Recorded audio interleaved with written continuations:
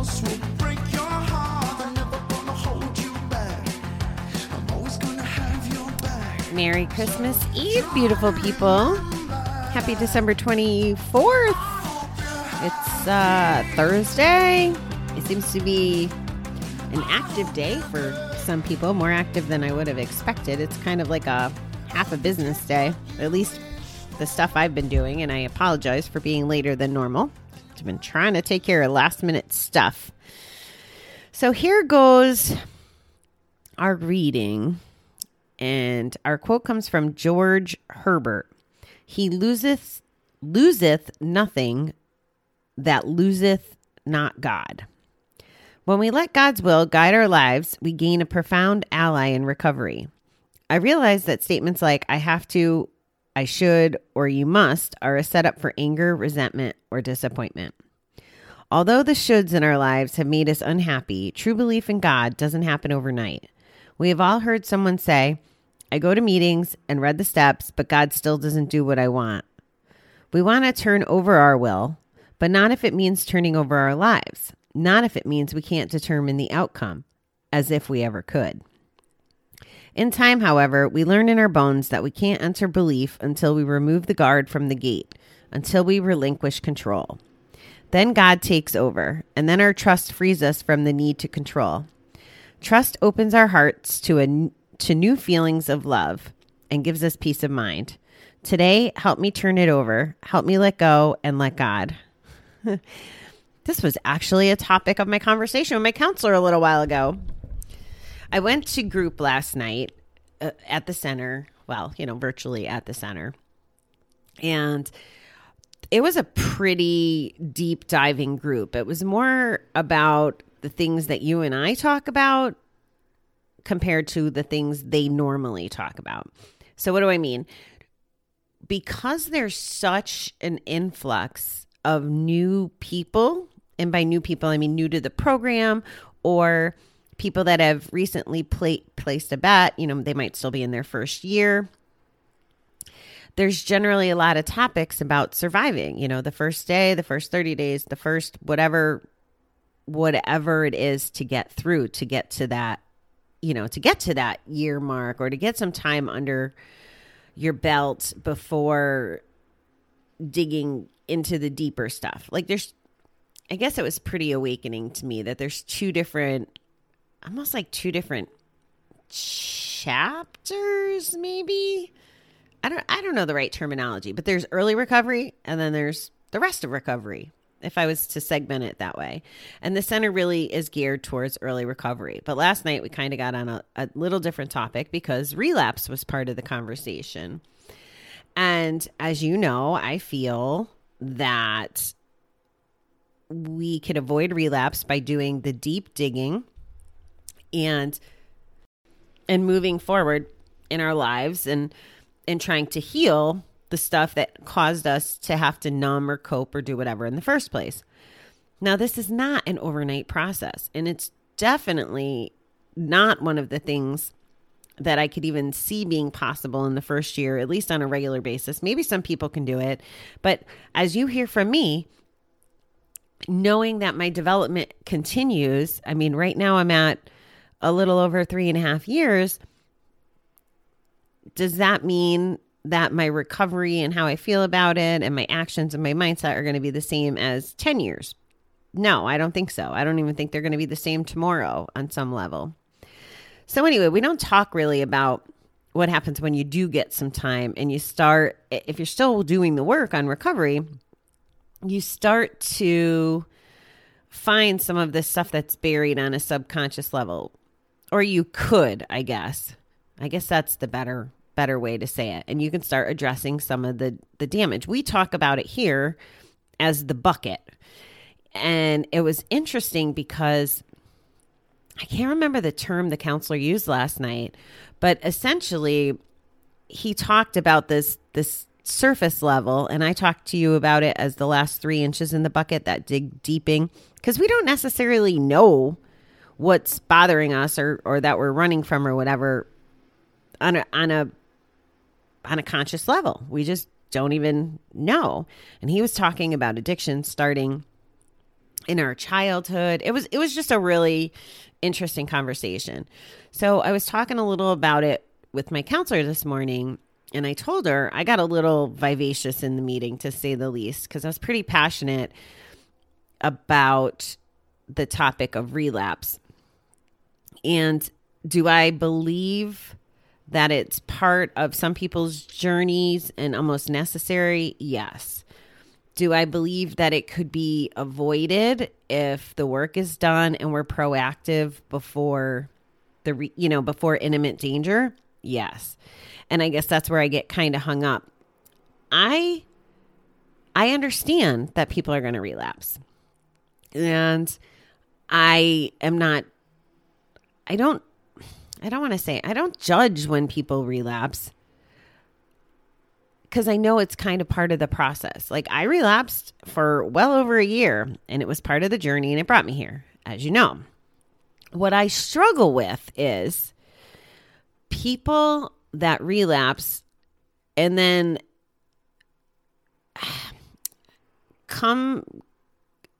show up going, well, I don't, befuddled about why they relapsed, or they're only talking the talk and not walking the walk. They show up for meetings, they do stuff, but they're not doing the deep work or the work outside of showing up for a group, or just regurgitating GA slogans and literature.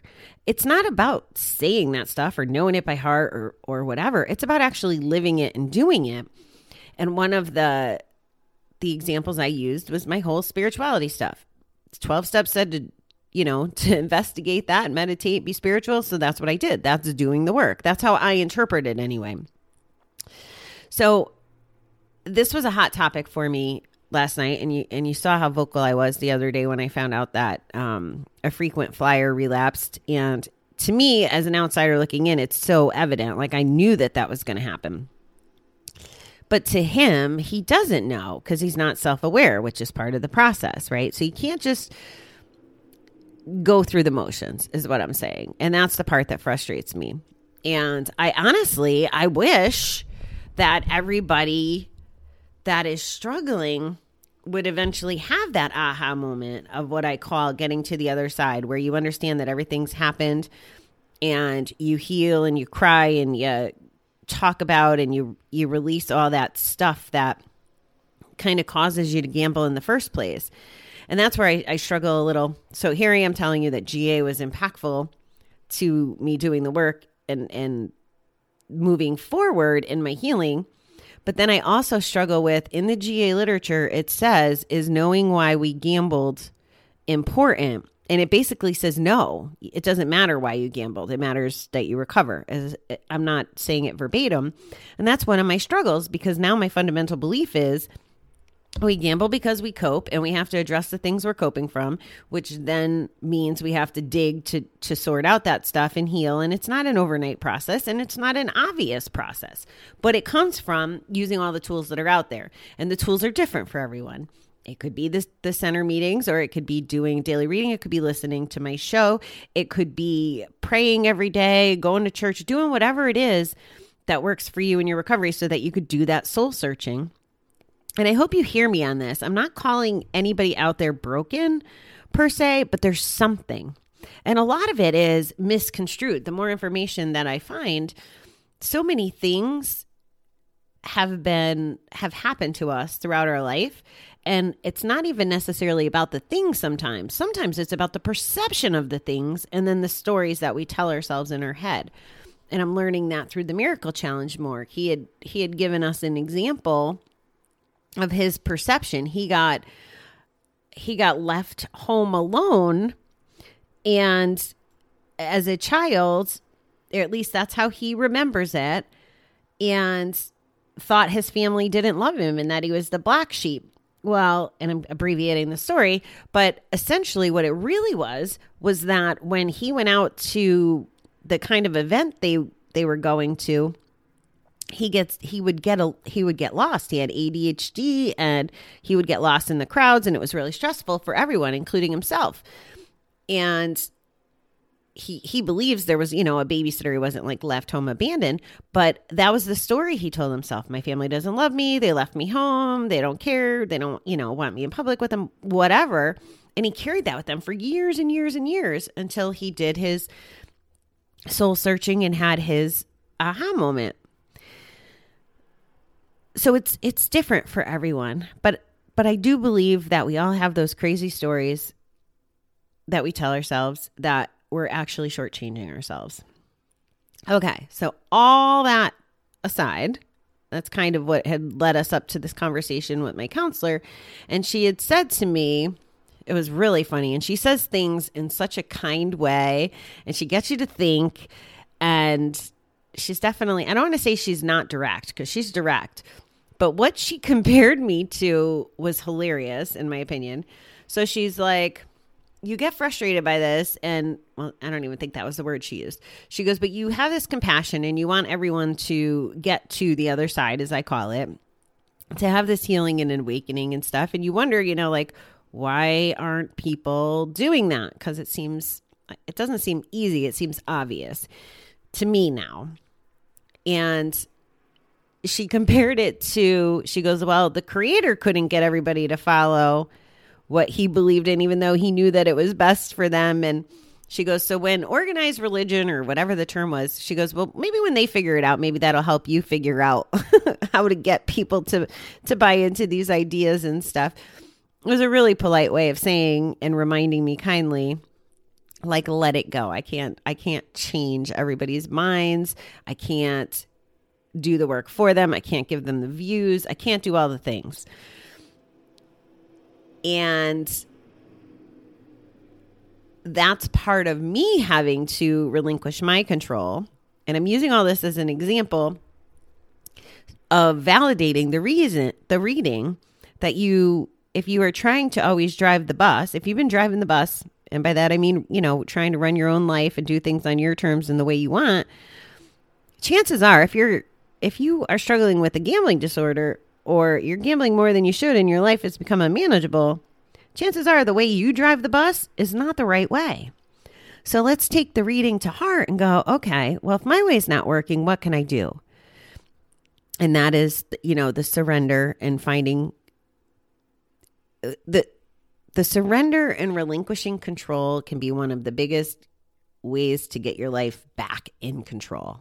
It sounds so counterintuitive, but it's truly what will happen. Because if you keep trying to dictate, it goes back to those cycles that we talk about. If you try to dictate how your life's going to be, or the results you want, or the expectations you have, and then it doesn't go your way, it's then a cycle and an excuse to go back out to gamble. And then you gamble, and then you go back to the cycle. It's just insanity. So the reading reminds us today to let it go, to not feel like we're in control all the time, and not try to be in control all the time. So I enjoy that. And I love how the last 24 hours of communication has kind of led me to that point, and being able to tie it into this reading that I had no idea what I was going to say. So that's the thought for today. I hope that every single one of you has a great day, whether you're celebrating Christmas or not. I know I've been talking a lot about Christmas. And again, probably 80% of my listeners are here in the U.S. and practice Christmas, and a lot of other countries that do as well, and stuff. So it's not me trying to preach any one religion or celebration. It just happens to be the one that I participate in. So I hope that everyone has a great, great day, time, visit, whether it's virtual or in person. I hope everybody just makes the best of the day. Again, celebrating or not. Know that I'll be thinking of you guys, and I hope that for those of you, well, everybody, Santa comes to everybody's house, right? Those of you that are getting some time, please enjoy it. Please try to be present. Those of you that may be alone or don't have resources at your very fingertips or in your home, make sure you're reaching out. Jump on a Zoom call. get to a GA meeting online, go in a Facebook group, do something, reach out, call a friend, all those coping things that we talk about all year. Make sure that you're tapping into those. Don't give yourself nonsense voices in your head that lure you back to the bat or the thing. Okay, beautiful people. That's my spiel for today. I will probably talk to you from Aruba when I get there, because I have not gotten all the days done, so I might have to do a little recording from down there. So I will apologize in advance if audio quality is not perfect. I'm not lugging my microphone and all that fun stuff down there. Okay, that's all I got. I love you. Have the greatest of days. Bye.